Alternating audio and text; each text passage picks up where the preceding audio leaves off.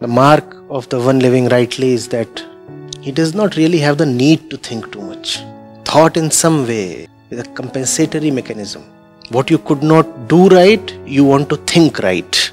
But you cannot think right what you have done wrongly. Or can you? In the answer sheet, you spoiled a mathematics question. And now, once you are out of the hall, you are mentally solving the problem and doing it right. That cannot undo what you have done wrongly. Write the paper in such a way that there is no need to think after the exam.